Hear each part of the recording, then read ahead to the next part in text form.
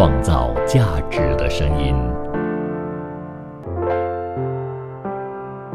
B Radio。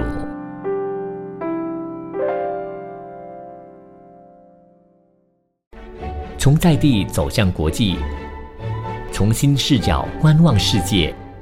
从吉隆坡看天下。Hello， 欢迎收听从吉隆坡看天下。今天依然有我 Kim 比奇呢，在这里和大家来说一说全球的经济消息。那首先呢，我们就来看看股市。就在上个星期五呢，全球的股市啊，可以说是迎来了2个多月来表现最好的一个星期了。MSCI 全球所有国家指数上个星期上涨了 3%， 也是3月底以来的最大涨幅。那么该指数啊，已经是连续第3个星期有所攀升，在上个星期五呢，更是触及了14个月来的高位。隔夜标普500指数连续第6天上涨，创下自从2021年11月以来的最长连涨，并且呢是收于2022年4月以来的最高水平。而就在星期五的时候啊，亚洲股市呢都是普遍上涨的，而欧洲的股市呢也有所攀升，美股期货则是走稳。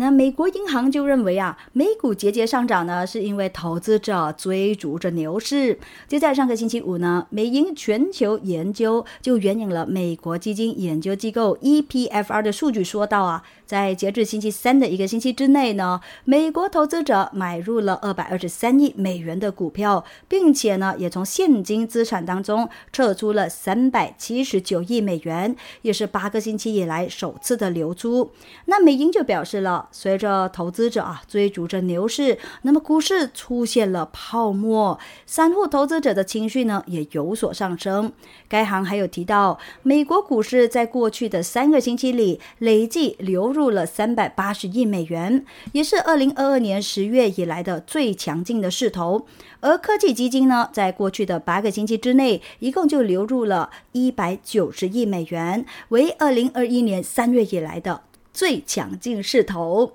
那微软呢，也是在上个星期四啊，收于创纪录的高位啊，成为了 NVIDIA 以及苹果之后，今年第3家收盘价达到新高的大型科技公司。那么这一家软件巨头呢，也正在竞相在他们的产品和服务套件当中引入可生成人工智能的功能。截至在星期四收盘呢，微软就上涨了 3.2% 至 348.10 美元，创下了自2021年11月19日以来的收盘高点。那么这个涨幅呢，也都令到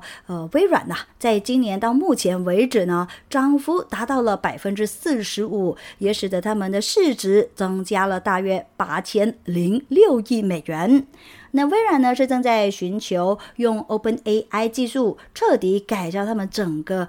这个 Office 的应用阵容啊，包括了 Excel 啦、PowerPoint、Outlook 以及 Word 都一样。那微软支持的 OpenAI 公司的 ChatGPT 工具呢，也都掀起了这一股热潮。该工具啊，在最近这几个月呢，可以说是迅速的走红啊，也都展示了聊天机器人技术的强大力量。而这一家软件制造商就是 OpenAI 的最大股东，他们在今年的1月份呢，也都宣布了将会向 OpenAI 再投资高达100亿美元。那么微软在人工智能领域的突然统治，可说是颠覆了科技行业的权力结构啊。其他科技股，比如说 NVIDIA 也受益于这一种人工智能交易。那么随着各家公司纷纷都将人工智能的技术应用到自己的产品当中，这家芯片公司的股价呢，在今年飙升了高达 192%， 所以呢就被大众认为呢，他们就是最大的受益者了。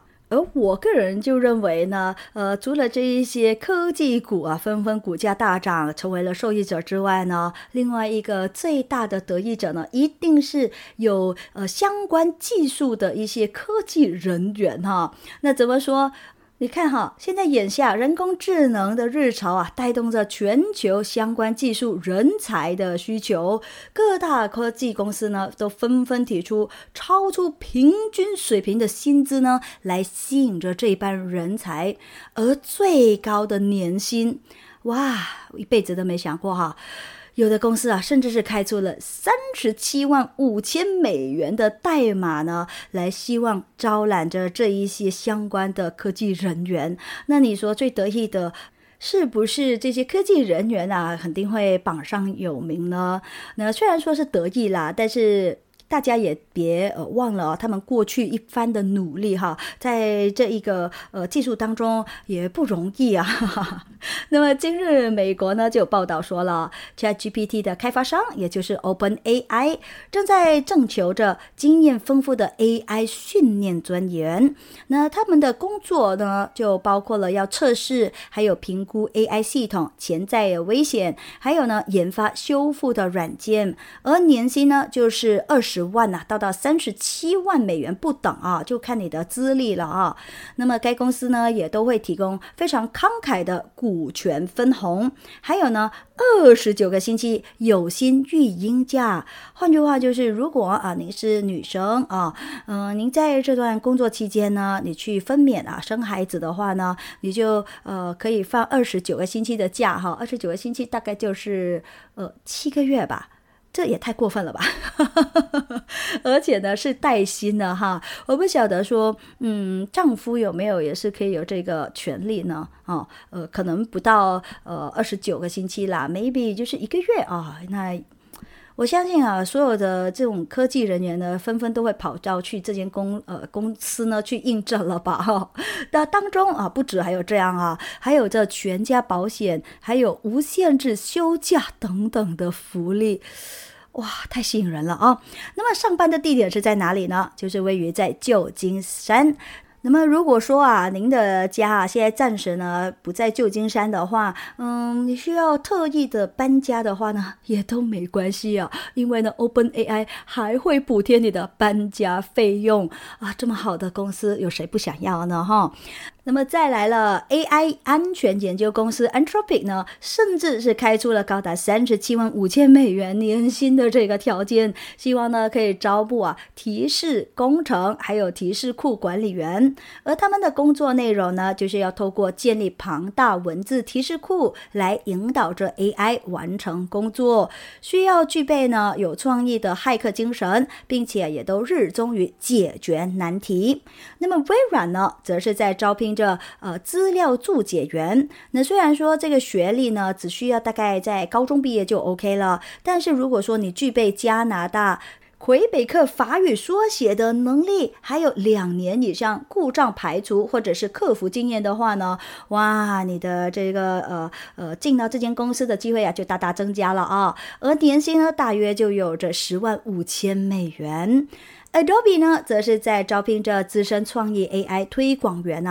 而他们的工作内容呢就是要对外推广 AI 工具使用还有教学。那么这个年薪呢将会依照不同的工作地点会给不一样的 payment 这样子大概呢就是从10万呢到$20万不等的。所以有相关技术的朋友们赶快的去申请一下这一些公司的这些职位了哈。那我相信除了这个AI 的技术是非常火红之外呢，很多朋友们的手机里头呢都一定有一个 APP 叫做 TikTok， 对不对那路透社呢就有报道说总人口有着6.3亿，那其中呢有一半呢是30岁以下的东南亚呢是 TikTok 用户数量最多的市场之一，而每一个月呢也都为该平台带来超过3.25亿的访问者的。那么在多国对 TikTok 的数据安全审查日益加强的情况之下呢，该公司对东南亚地区的投资可以说是翻了1倍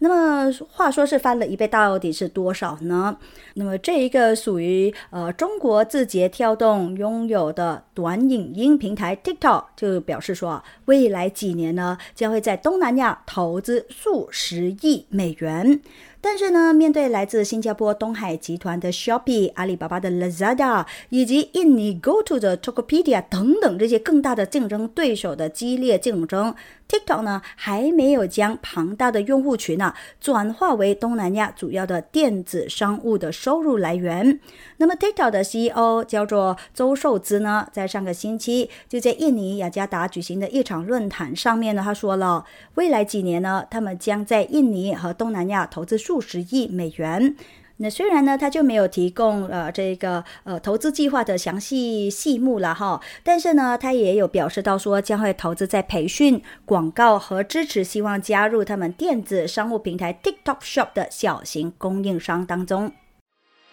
创造价值的声音 ，B Radio。欢迎回来。那在这个小节呢 Kim 就会和大家来分享和 AI 也就是人工智能相关的一些消息了。联合国工业发展组织也叫做工发组织，在15日的时候呢，就向大家宣布将会在今年的7月份呢，和华为公司等等国际企业呢，共同成立全球工业和制造业人工智能联盟。那这个联盟是有什么作用的呢？他们将会致力于构建共同的协作啦、知识共享的平台，推动人工智能技术在工业还有制造领域的创新还有应用，然后呢也都会促进这个数字经济发展的。那么当天呢，在匈牙利费涅市利特凯举行的欧洲智慧铁路枢纽数字化转型论坛上面呢，工发组织的副总干事兼执行干事叫做周次勇他就发表了一个视频致辞，就说到呢，全球工业在制造业人工智能联盟将会在7月的时候呢正式的启动。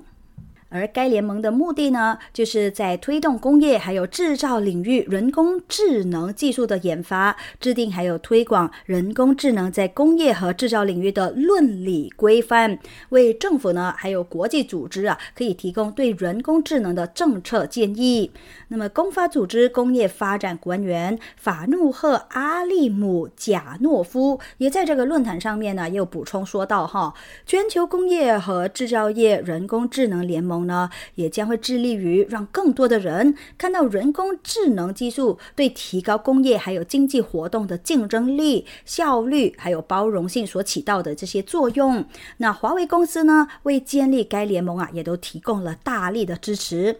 华为的东北欧副总裁拉多斯瓦夫肯齐亚呢，就表示到，华为公司将会利用自身的技术研发能力还有经验呢，确保人工智能必定将会造福人类。那当然大家都希望这么棒的技术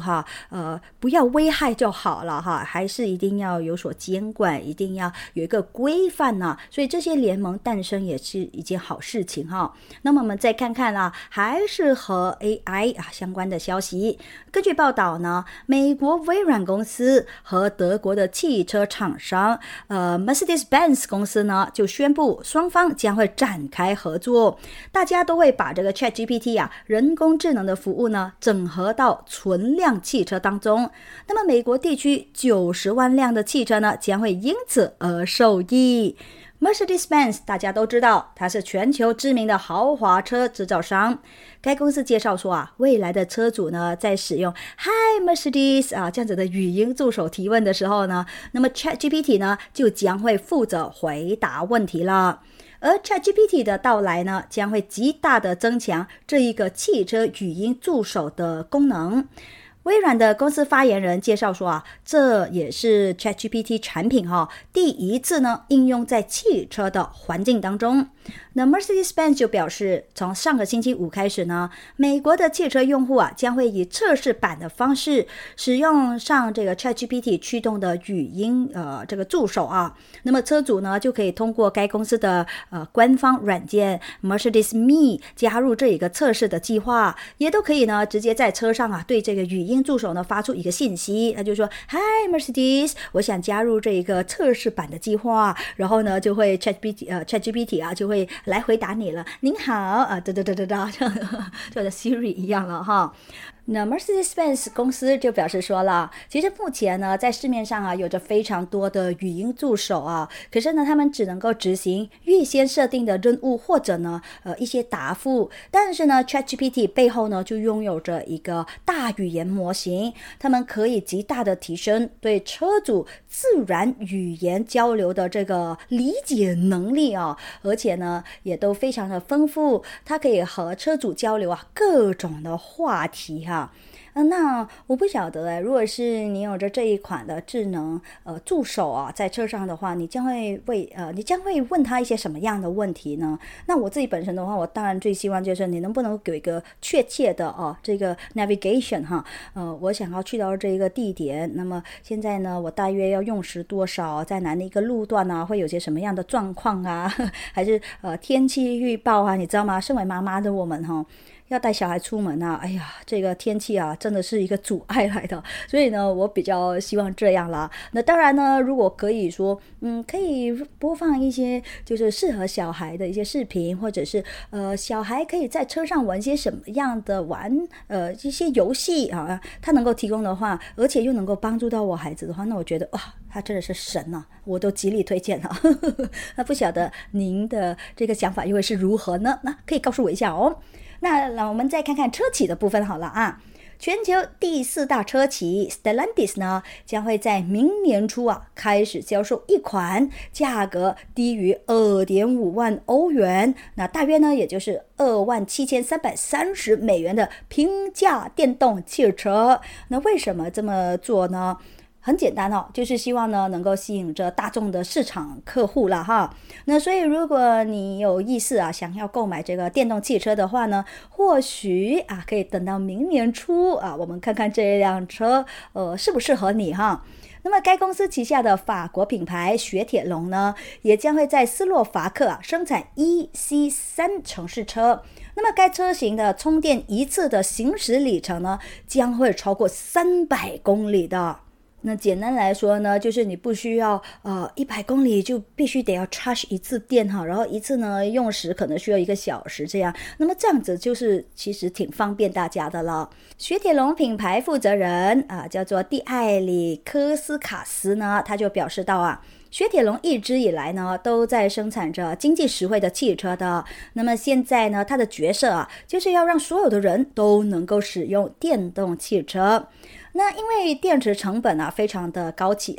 欧洲汽车制造商呢也正在努力的推出能够产生足够回报的平价电动汽车。美国竞争对手特斯拉的大幅降价也都加大了他们的这种压力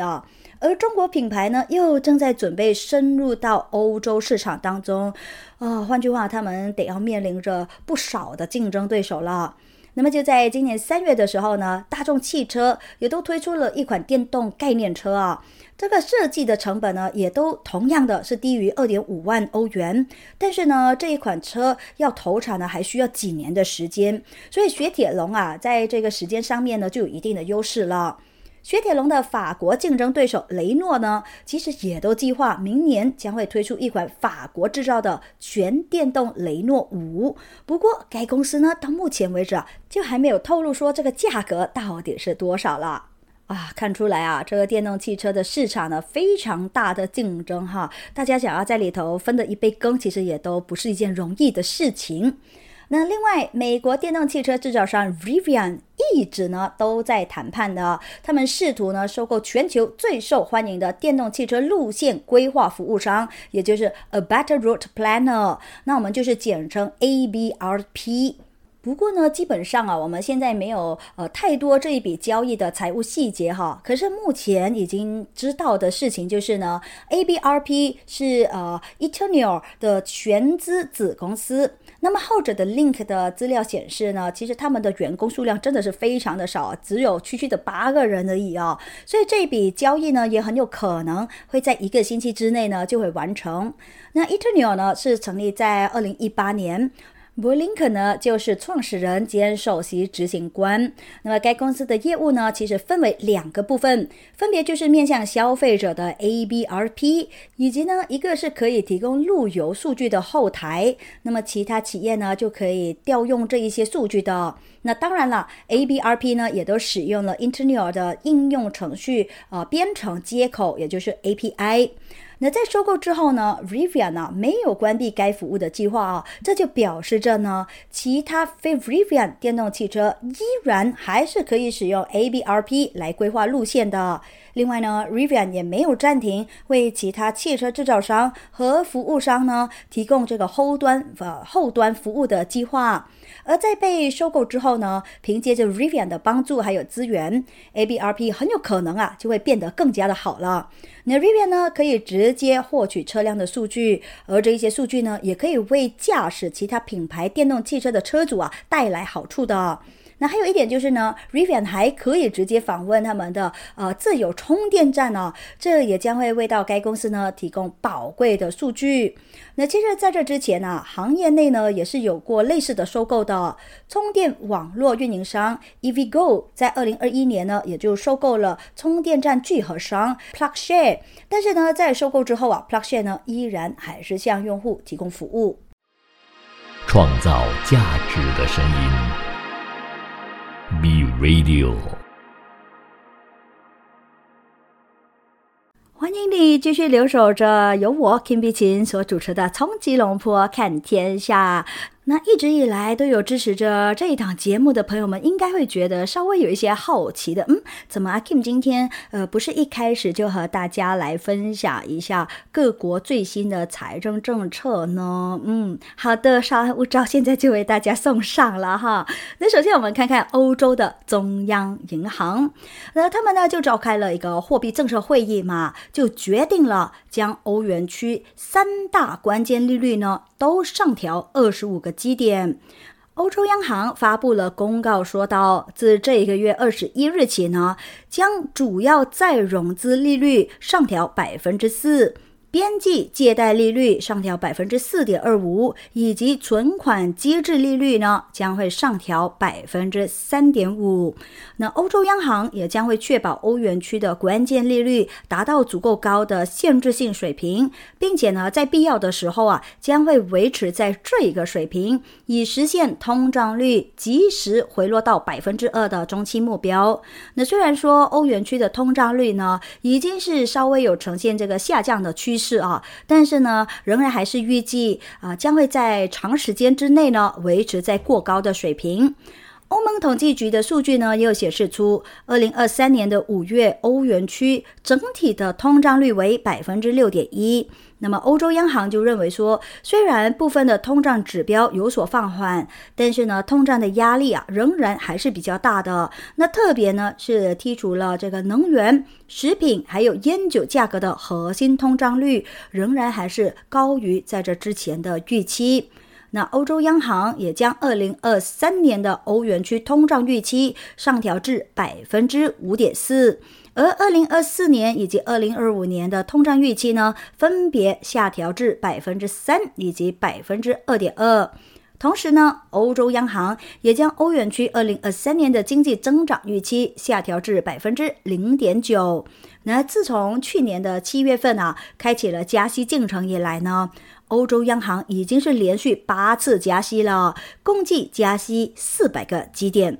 那我们再继续关注2个欧洲的国家。首先看看法国。根据法国国家统计与经济研究所在上个星期四发布的最新展望呢，法国今年的国内生产总值 GDP 预料仅只是增长 0.6%， 低于2022年的 2.5%。 那这呢也将会是低于马克龙政府指望的 1% 的增长率。那马克龙政府呢就希望经济以这样的速度增长，来帮助政府控制着预算赤字，还有呢可以实现削减新冠疫情期间以及因为能源价格飙升而积累的庞大公共债务的多年期计划。另外呢，法国国家统计和经济研究所又说到法国的增长呢将会继续的存在着迟疑不前，将会和新冠疫情之后，也就是2022年初以来的增速呢大致相同。那么这一个预测呢，可说是对马克龙政府造成一个新的打击一样了。那信用评级公司呢，在最近这几个星期也有警告到，即使法国勉强的躲过了欧元区还有邻国，也就是德国的冬季衰退，那马克龙政府对经济的看法呢，也可能会过于乐观。随着高通胀继续对消费者构成压力，还有欧洲央行加息将会抑制着企业和居民的投资，预计欧洲经济呢今年将会继续的低迷。那么就法国来说调查呢也有显示出因为企业家越来越担心对他们的产品和服务的需求，那么商业信心在最近这几个月呢也有缓慢的恶化，而消费者信心指标呢仍然还是属于比较疲软的。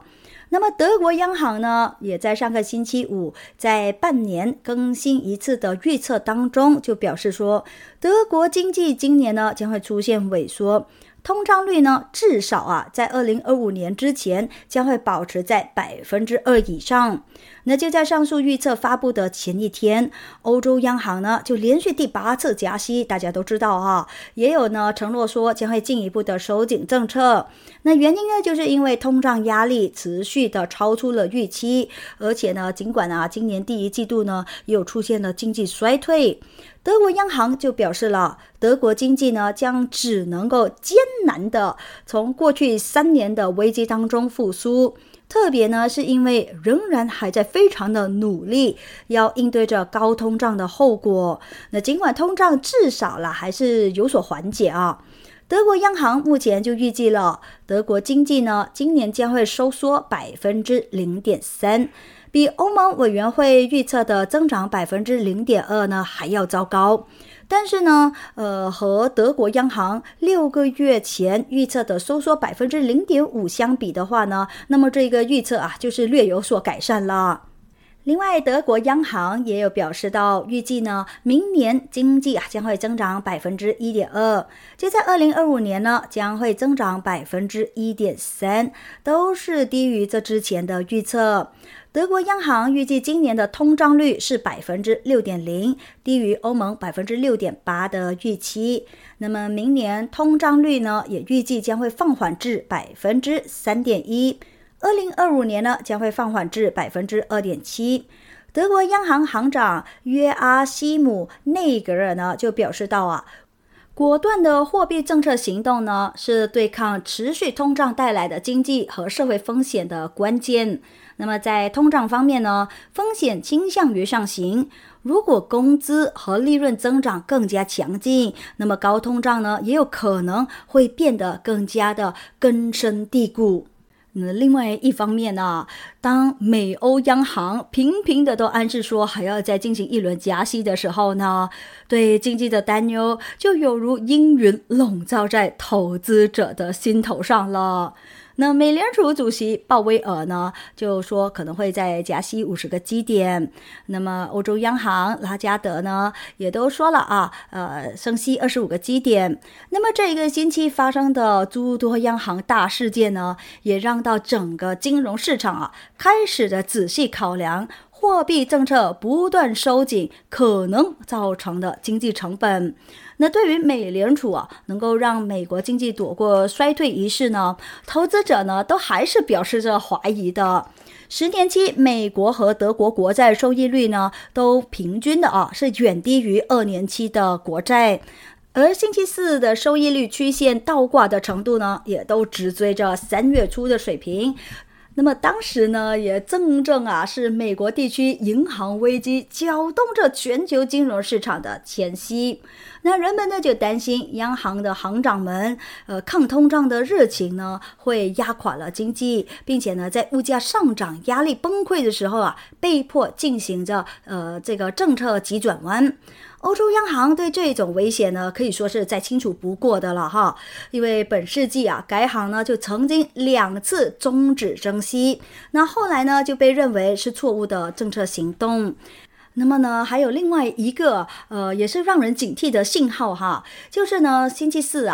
这个纽西兰就宣布去年第4季度的 GDP 和今年第1季度 GDP 是连续萎缩，而纽西兰呢，也正是最早实施加息的国家之一。那面对着通胀压力，这一个月再度出现的货币紧缩需求，感染了全球的央行那么就在上个星期加拿大和澳洲呢都是出人意料的宣布加息，而在上个星期四呢，澳洲的债券收益率曲线呢也都出现了自金融危机以来首次的倒挂。那另外关于美国政府呢，就是有调整了这个债务上限一事哈。那俄罗斯的经济学家、新社会研究所的所长叫做瓦西里科尔塔绍夫，他在日前呢就接受新华社记者电话访问的时候呢，他就表示到说尽管这一轮美国债务危机呢可以说是暂告缓解但是美国未来呢仍然还是会继续增加政府债务和预算赤字的。那么美国借债成瘾的这一种特项不仅仅呢会导致当国的经济体系呢更加的畸形，也将会危及到全球的经济复苏的。那怎么说呢？先在这里卖一个关子我们先进入一段资讯，回来之后呢，再继续为你分享有关于这一件美国借债成瘾将会危及到全球经济复苏的事项吧。欢迎你继续留守着创造价值的声音 Be Radio，创造价值的声音 Be Radio。 欢迎再次回到从吉隆坡看天下。那美国总统拜登在这个月初呢，就签署了一项关于联邦政府债务上限和预算的法案那么这个法案呢，就暂时缓解了债务上限的生效，到2025年的年初，也是自二战结束以来呢，美国第103次调整债务上限了。那么俄罗斯的经济学家，同时也是新社会研究所的所长呢，叫做科尔塔绍夫他就说到对世界经济来说呢，美国仍然还是一个不确定性和潜在问题的根源那么美国借债成瘾的这件事情呢，不仅仅呢会导致美国的经济体系更加的畸形，也都将会危及着全球的经济复苏那么在科尔塔绍夫来说呢，美国在这一个月再一次调整债务上限来避免着违约是一场表演他说美国民主党和共和党呈现在我们面前的呢就这一场的债务危机戏码只是为了掩盖这一个简单而明显的事实，那就是呢，美国不仅仅没有足够的财政收入，而且呢还不得不超发货币来筹措资金。那他指出面对着债务危机，美国不会选择量入为出的方案的。减少支出就意味着呢，美国需要减少军费的开支，减少用来破坏其他国家和地区稳定的外交和政治投入，所以呢，这是美国绝对不会走的一条路来的啦。那当然这不是我说的是这一位俄罗斯经济学家所说的。可是不晓得你对他这个看法是给予赞同还是表示不认同呢都欢迎你告诉我们了那说到了美国这个大国呢，他现在和中国关系非常的僵嘛。那么世界银行的新任行长阿杰班加呢，也有表示说他不认为中国是该行的竞争对手，并且呢也承诺了他将会避免呢卷入到美中之间的竞争去的。那么就在这个月早些时候呢，他才刚刚接任了这个世行的行长嘛。那气候变化还有发展问题呢，也都太过的紧迫啊。如何应对这世界两大就是最大的经济体之间的这个紧张关系呢？还是需要被放在后一位啊哈。这个不是最重要的问题先了哈。那他在接受采访的时候，他说他们要如何解决所有的这些事情呢？他只能够笑笑的答，他会尽力而为，但是呢，也不会被这些竞争对手间盘根错节的关系呢所束缚着他。那么阿杰班加的这个表态呢，和国会山以及白宫的立场呢，可以说是相左的。美国国会议员和高层官员就将中国呢是列为美国最重要的战略竞争对手，并且呢也都发起了一场全球运动，劝阻其他的国家呢不要和中国合作基础设施还有开发项目，也都呼吁他们呢和美国以及他们的盟友呢可以的话就赶快结成一些合作伙伴呢。那么目前阿杰班加呢就是63岁了，他是美籍印度裔人，那现任美国泛大西洋投资集团的董事会副主席。那么他在这个商业领域呢有着30多年的工作经验了。除了曾经在万事达卡公司任职之外呢，他还曾经担任着美国红十字会的理事，以及卡夫食品公司和陶氏公司等等的企业董事一职。根据资料显示世行自成立以来呢，行长一直呢都是由美国公民担任的，也都是由美国方面呢提名人选。那么这种传统呢就越来越受到诟病了。因此呢，分析人士就说，美国选择阿杰班加的一大考虑呢，是因为他的印度裔身份。那他们指出，正是为了要避免美国方面的人选呢再一次的遭遇了抵制，所以呢拜登政府呢才会推出一位印度裔的人士。那虽然说我们不可以100%的肯定这就是为什么他们会选择他来担任行长一职啦，不过呢嫌疑肯定的还是会存在的啦。来，我们再看看另外2个国家现在整个财经的状况会是怎么样看看越南的部分那么越南央行呢在上个星期五呢也都宣布了降息50个基点，为今年第4次的降息。那么在这之前的越南政府呢也已经表示了，已经通知了央行，在这1个月呢将会进一步下调政策利率，来提振着放缓的经济。越南央行将主要再融资利率呢就从 5% 下调至 4.5%， 贴现率从 3.5% 降到 3%， 而隔夜电子银行间利率呢则是从 5.5% 呢降到 5.0%。 而这一次的利率调整呢也将会从今天也就是6月19日开始生效。那因为主要的出口市场的需求疲软越南经济增速从去年的第4季度的 5.9% 呢就下滑到了今年的第1季度的 3.3%。 而制造商呢也一直在应对着电力短缺所导致的停电一事。越南政府在声明当中呢也有表示了，政府呢已经是要求央行立即采取切实措施来降低这利率水平。那么在这1个月呢将会进行一轮政策性降息。越南政府表示今年前5个月的信贷增长过低，并且补充说到呢，央行必须得要解决这一个问题那么越南的经济增长在很大的程度上面呢，还是依赖着信贷增长的。越南央行今年的目标是信贷增长 14% 到 15%。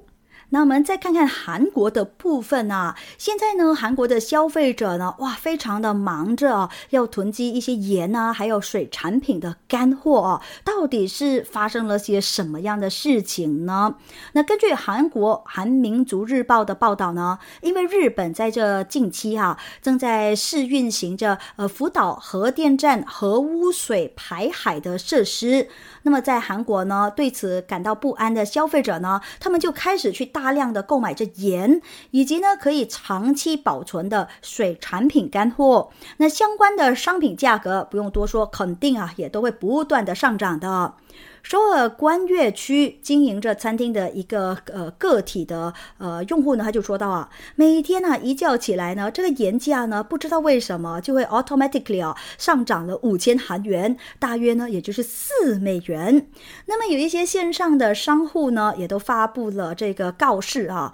他们说哈，新安军产地直送的海盐订单量呢是暴增的，所以呢暂时啊 so sorry all sold out 啊，就是完全没有盐可以卖给大家了。那么另外呢也有报道说到最近1个月啊，韩国的海盐价格啊更是暴涨了40%以上，20公斤的这个袋装的盐的售价呢已经是超过了2万韩元，大约也就是16美元的价格。那么豚盐还有鱼干呢，也是韩国消费者在福岛污染水排放之前，为了要确保水产品的食用安全而自发采取的一个行动啦。因为大家都很担心嘛，这个污水排放出，如果是真的是排到那个海域的话，会不会这些鱼儿都会受到感染呢？那进而你在那个时候啊才去买这些鱼的话或者是这些